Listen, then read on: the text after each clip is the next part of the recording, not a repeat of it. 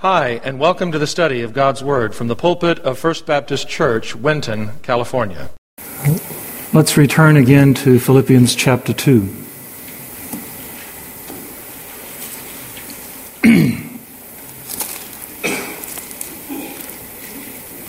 Philippians chapter 2.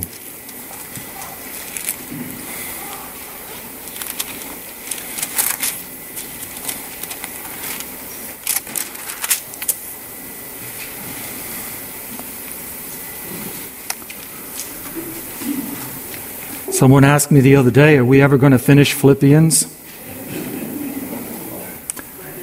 I said no. We're going to be learning from this book for the rest of our lives. Amen. That's so true.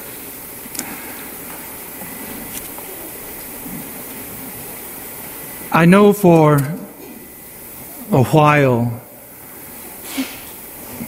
we get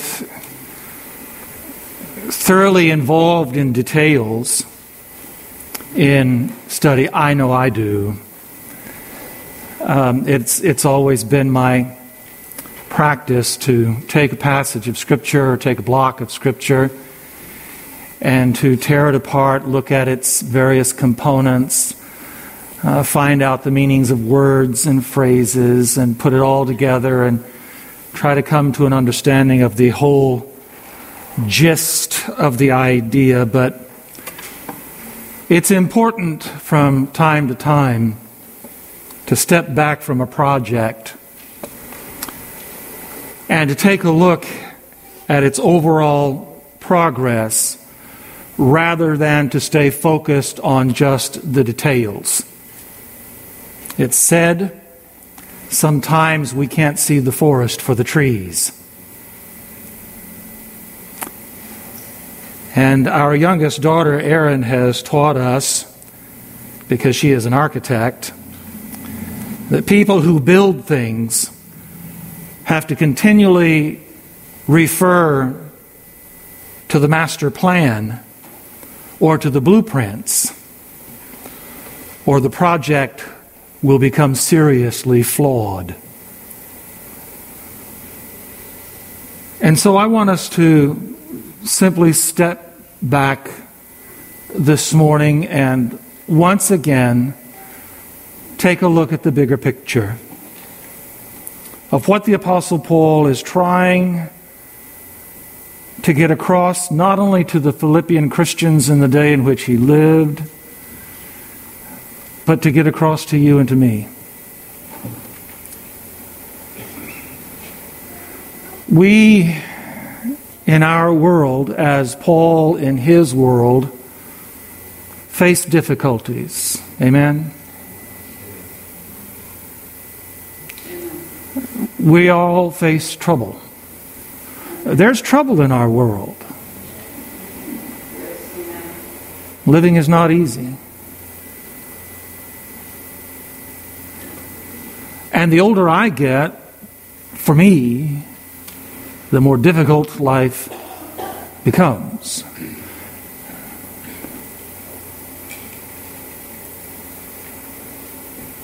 But Paul has given to us in the book of Philippians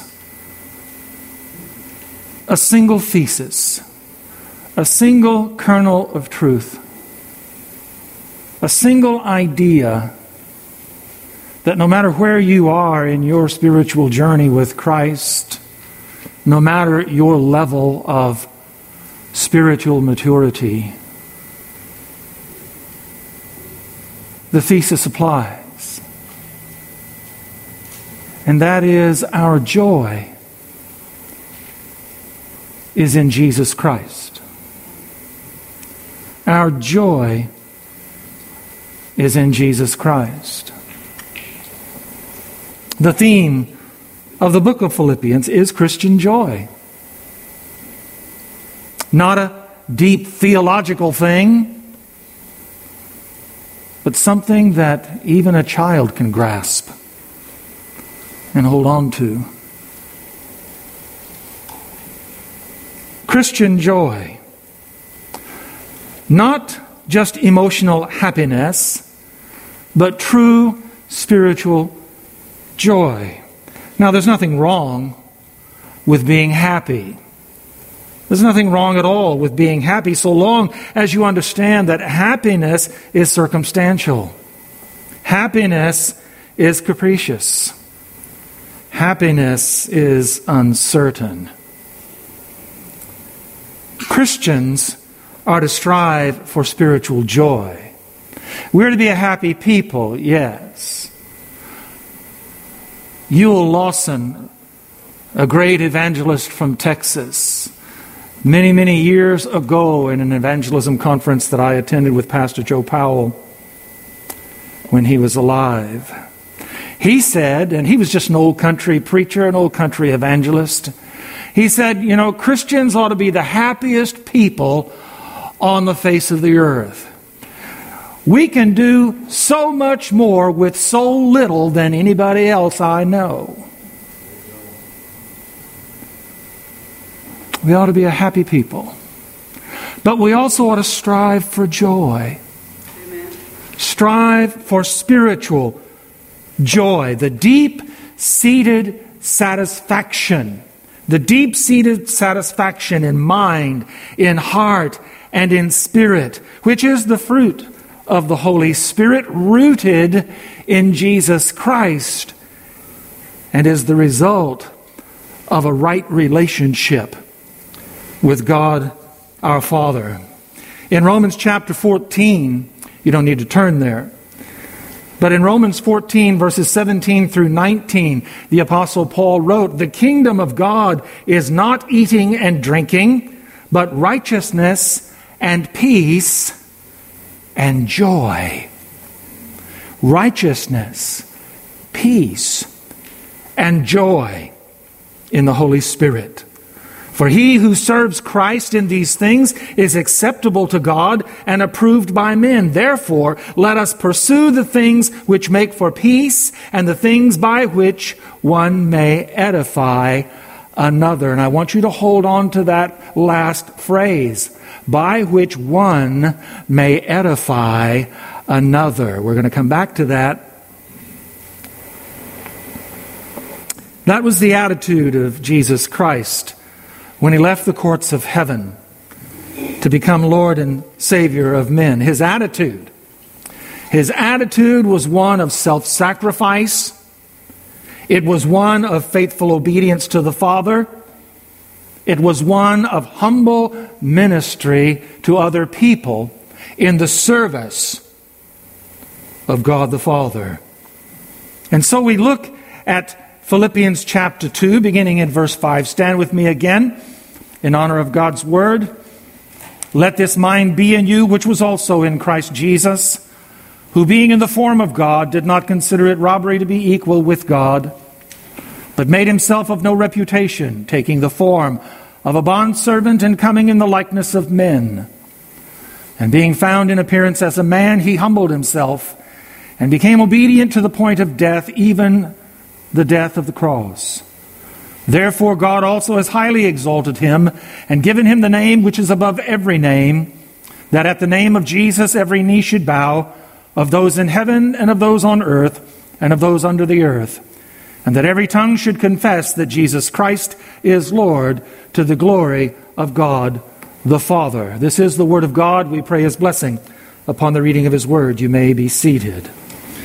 Praise God. The image of Jesus Christ, the image of Jesus Christ as a humble servant of God, as a humble minister among men, is the very core teaching of the Apostle Paul in this letter.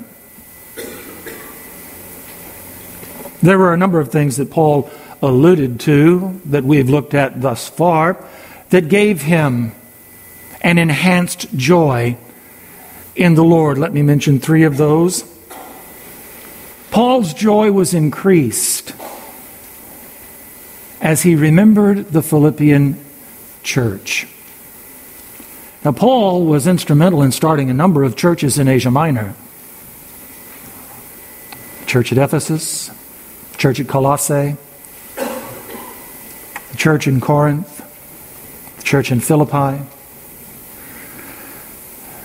But we get the sense from the book of Philippians that this church was nearest and dearest to the heart of the Apostle Paul. I don't know if you have had experiences in other churches, and for whatever reason, I pray it's by the leading of the Holy Spirit you've come here. But the church should be dear to the heart of the true believer. Paul said, I rejoice in every remembrance of you. And he rejoiced for the Philippian church because of their love and their support while he was with them and while he was away from them. They continued to love him, and they continued to support him, and they continued to encourage him in his ministry. He rejoiced not only for their love and support, but he also rejoiced in their faithfulness to the Lord Jesus Christ. Their faithfulness to the Lord Jesus Christ. I'll tell you this, my friends, I rejoice in that same thing as well. There have been people in the years that I have been here as pastor, there have been people who've come through those doors, and there have been people who have gone out through those doors. And sometimes I wonder what has become of them. Sometimes I wonder if they're still faithful to the Lord, or if they've turned back into the things of the world. And from time to time, I'll get a phone call. From time to time, I'll get an email. From time to time, I'll get a visit from some of those individuals. And they will share with Nancy and with myself the things that God is doing in their lives, and the things that the Holy Spirit is working in their lives and through their lives to minister in churches where they're at. And I rejoice in that. My joy in the Lord is compounded because God is using these individuals to continue on the work of His kingdom wherever God has sent them. He rejoiced in their faithfulness in Jesus. He rejoiced in their love for the gospel and their love for those who need the gospel. Because even after the Apostle Paul left Philippi, the Philippian church continued to share the gospel with the people of the city. It's that same joy that he wanted all Christians to experience in their own lives and to share with other folks. Secondly, his joy was enhanced. It was strengthened. It was built up because the church was united in the Holy Spirit, in harmony with each other, ministering to each other, working together to effect the gospel of Jesus Christ in the city of Philippi. He rejoiced in that the church had not become stagnant, that the church was not dying out in a pagan city, in a pagan nation, but the church was still working together, serving together, loving one another, ministering the gospel. And third, his joy was increased. His joy was enhanced. It was strengthened. It was encouraged in his calling in Jesus Christ to serve the Lord faithfully by pouring out his life as an offering for the sake of Christ. No matter where the Holy Spirit sent him, the Apostle Paul found trouble. He encountered hardship and difficulty. There was opposition to the gospel that the Apostle Paul preached, but he rejoiced in the Lord that the Holy Spirit would send him to such places that he would bear the gospel of Jesus Christ to those who would bitterly oppose him. He was not happy with the circumstances, but he rejoiced in the Lord that he was faithful to the calling that Jesus Christ extended to him. So here again, the words of the Apostle Paul concerning Jesus. And being found in appearance as a man, he humbled himself and became obedient to the point of death, even the death of the cross. Now notice his obedience was to God the Father. Speaking of Jesus Christ, his obedience was to God the Father. The substance of his obedience was to do the Father's will, to do whatever the Lord God wanted him to do, to fulfill the plan of salvation, which meant it would take him to the cross and to offer his life as a sacrifice for sin. The will of the Father was to serve the Lord by ministering to others, praying for others, bearing the burdens of others, feeding them, healing them, teaching them the kingdom of God, correcting them when their theology went south, encouraging them, caring for them, and demonstrating compassion to them. Amen. Thank you. And that was the substance of his obedience to the Father.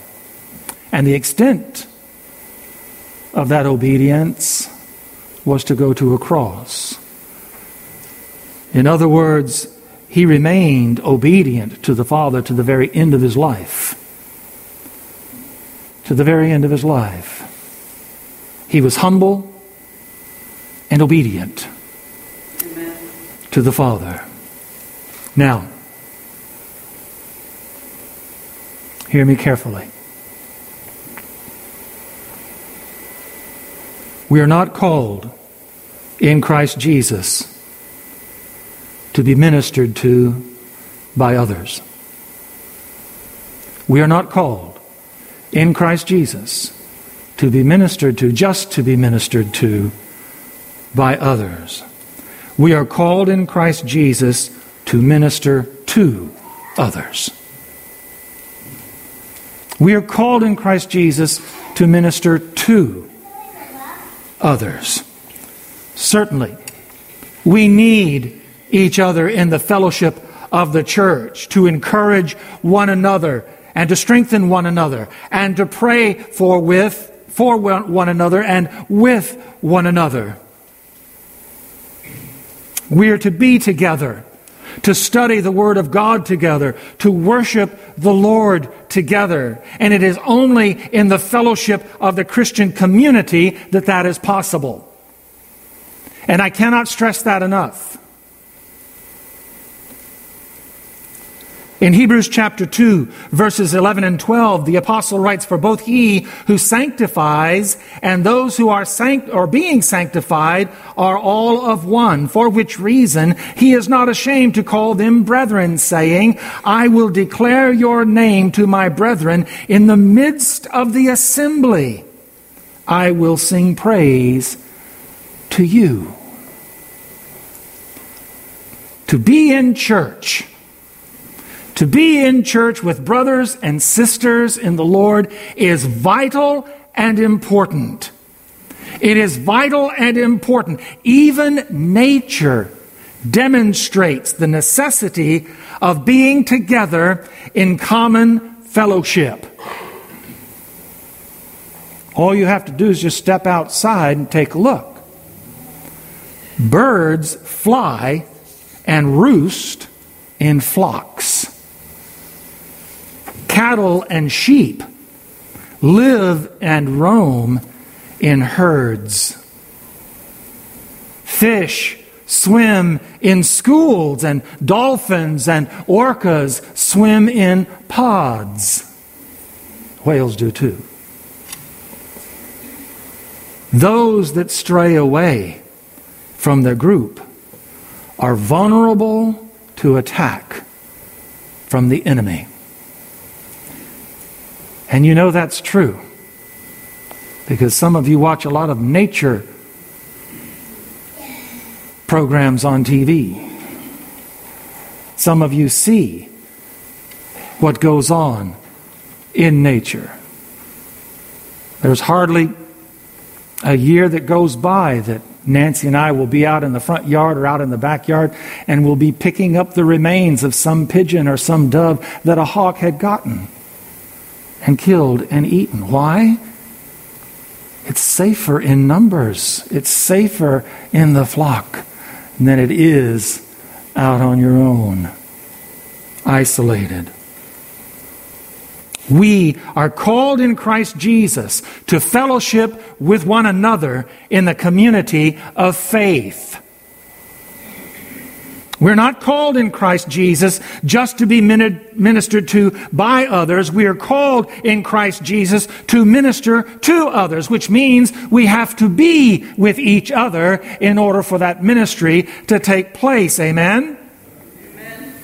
We receive from the Lord what we must give to others in the name of the Lord. The Lord pours into our lives so that we in turn can pour those blessings into the lives of others. A very practical illustration is in your Bible when you turn to your maps section, especially the maps of Palestine. The Sea of Galilee is a freshwater lake teeming with life because fresh water flows in and fresh water flows out. But several miles to the south of the Sea of Galilee, down the Jordan River, you have the Dead Sea. And the Dead Sea is dead and stagnant. No life lives in it because, and get this, fresh water flows in, but nothing flows out. And it becomes stagnant. No life.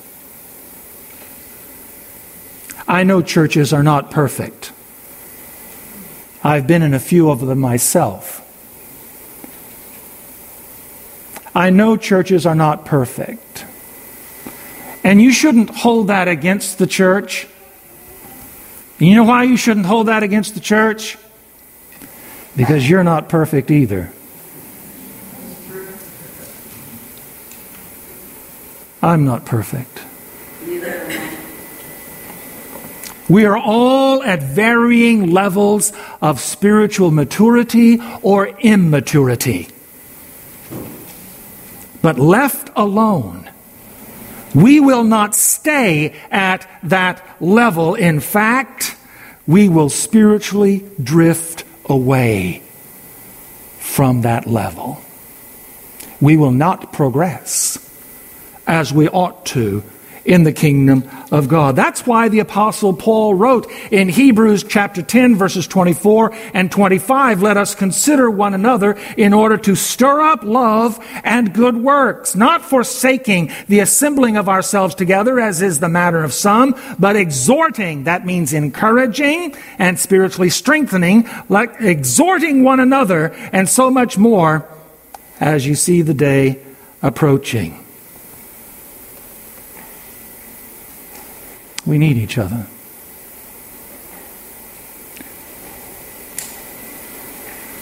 Some of us can survive apart from the Christian church, but only barely. Only barely. From the moment of birth, we are self-centered and egocentric. As infants, that's necessary.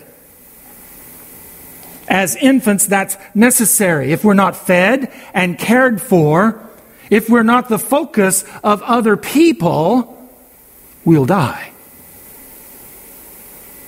But there comes a time in human development when self-centeredness and egocentricity must give way to selflessness and humility.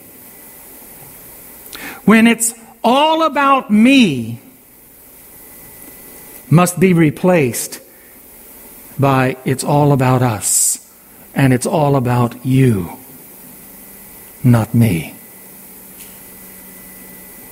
Some people never arrive at that development in life. Christians must arrive at that development in life if they are to experience the spiritual joy the Apostle Paul talks about in Christ Jesus. Now, Paul sets the example.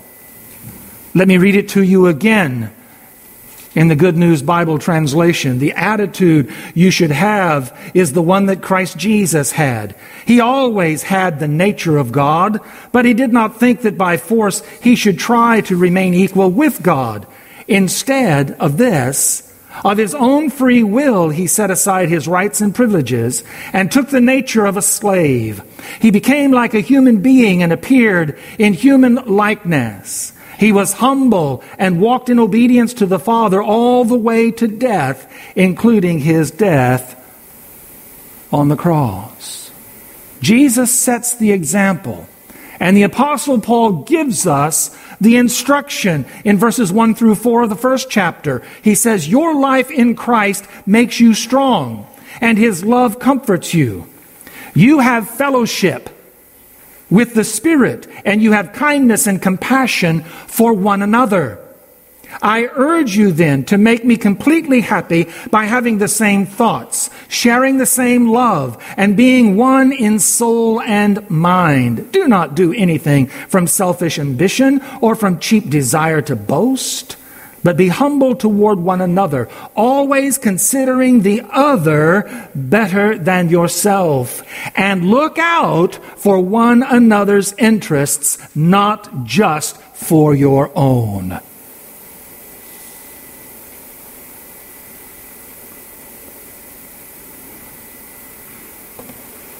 We are a faith community. I would rather refer to us as we are a Christian family. And as brothers and sisters in the Lord, we need to act like a Christian family. Amen. To work together for the good of the family and for the good of the name of the family. I remember as a young boy, we lived out in the sticks, out in the hills and hollers in Arkansas, and we worked all the time when school was out, and we had cattle we had to take care of, and fences we had to mend, and chickens that we had to take care of, and hogs we had to take care of, and do all kinds of things on a 250-acre place that we were working. And so we didn't get to go to town all that much. And whenever we would go into town, Dad would pile David and myself and Mary Ann and Mom and Bill, and we'd all get in the car and we'd go into town, and Dad would always park by the auction barn because Dad always had business at the sale barn. And he'd park in the parking lot, and before he would let us out, he would turn around and look at us kids in the back seat, and he would tell us, now you remember whose children you are.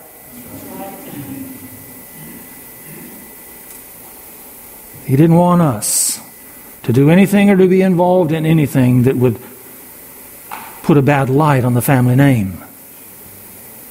And as a Christian family, we ought to have the same attitude, should we not? We shouldn't be out in the world doing anything or being involved in anything that would besmirch the name of Jesus Christ, by whom we're called. We should be loving one another. We should be caring for one another. We should be bearing one another's burdens. We should be concerned about the welfare of one another. We should be praying for one another. We should be ministering to one another, because that's what families do. Amen. Or they ought to, if it's a healthy family. So let me put this down into practical terms. How do we do that? How do we do that? Look around you. Look around you. Who's not here that should be here? Who's not here that should be here?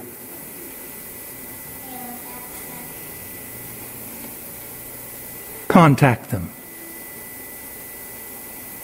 Contact them. And you may very well say, well, hey, They were here last week. They were here last Sunday. Okay, but they're not here today. So contact them and let them know that you missed them. Let them know that they are missed. Ask if there's something that you can do to minister to them. Sometimes we don't get any further than just, hey, how you doing? And that's it when they come through the door.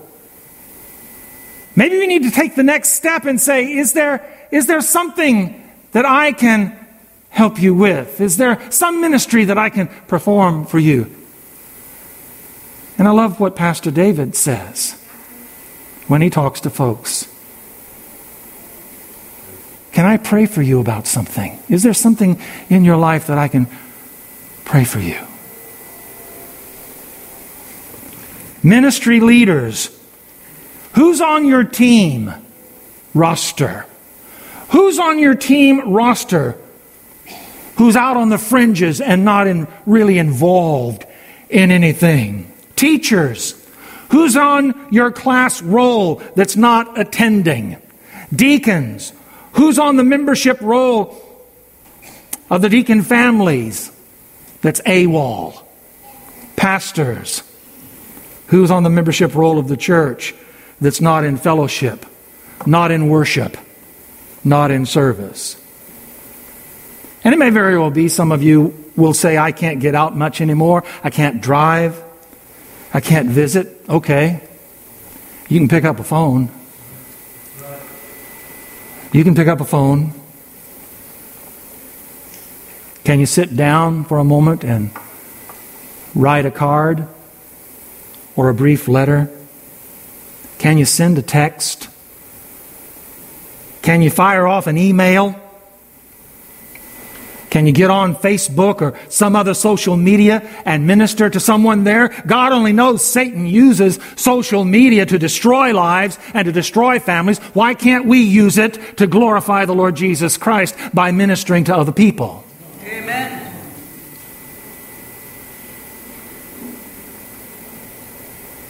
And being found in appearance as a man, he humbled himself and became obedient to the point of death, even the death of the cross. Dietrich Bonhoeffer. You don't know him? He was a Lutheran pastor in Nazi Germany. He was arrested. He was thrown in jail, prison, concentration camp. And he ministered to the prisoners in the camp where he was. And he was told not to minister the name of Jesus to the prisoners in the camp. But that didn't stop him. He continued to have Bible studies with those who would listen. He continued to bind up the wounds of those who were broken. He continued to pray for and to encourage those who had lost all hope, until finally word came down from the higher-ups that he was to be removed, and they took him out and they hanged him. They hanged him. He wrote a book. I would encourage you, if you've never read it, buy it, read it. It's called The Cost of Discipleship. And in that book, he writes these words: when Christ calls a man, he bids him come and die. He bids him come and die. It is only because he, speaking of Christ, became like us that we can become like him. He wrote, only he who believes is obedient. And only he who is obedient truly believes. Amen? Amen. Stand with me. David, come and lead us in a song. He is Lord. He is Lord. And he is risen from the dead and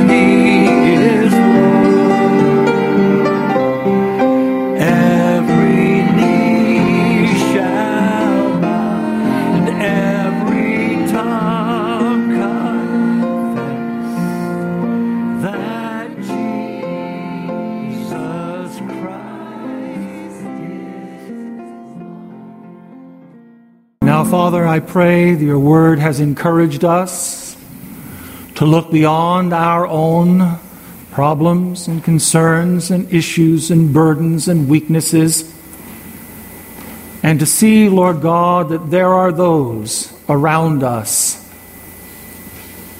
who need to hear the comforting word of Jesus Christ, who need to feel the comforting hand of the Lord in their life, who need to know the compassion of the Lord demonstrated in our lives and through our lives to them. May we never excuse ourselves from serving you. May we be as your Son Jesus Christ. May we humble ourselves before you and be obedient to you, even if it takes us all the way to a cross.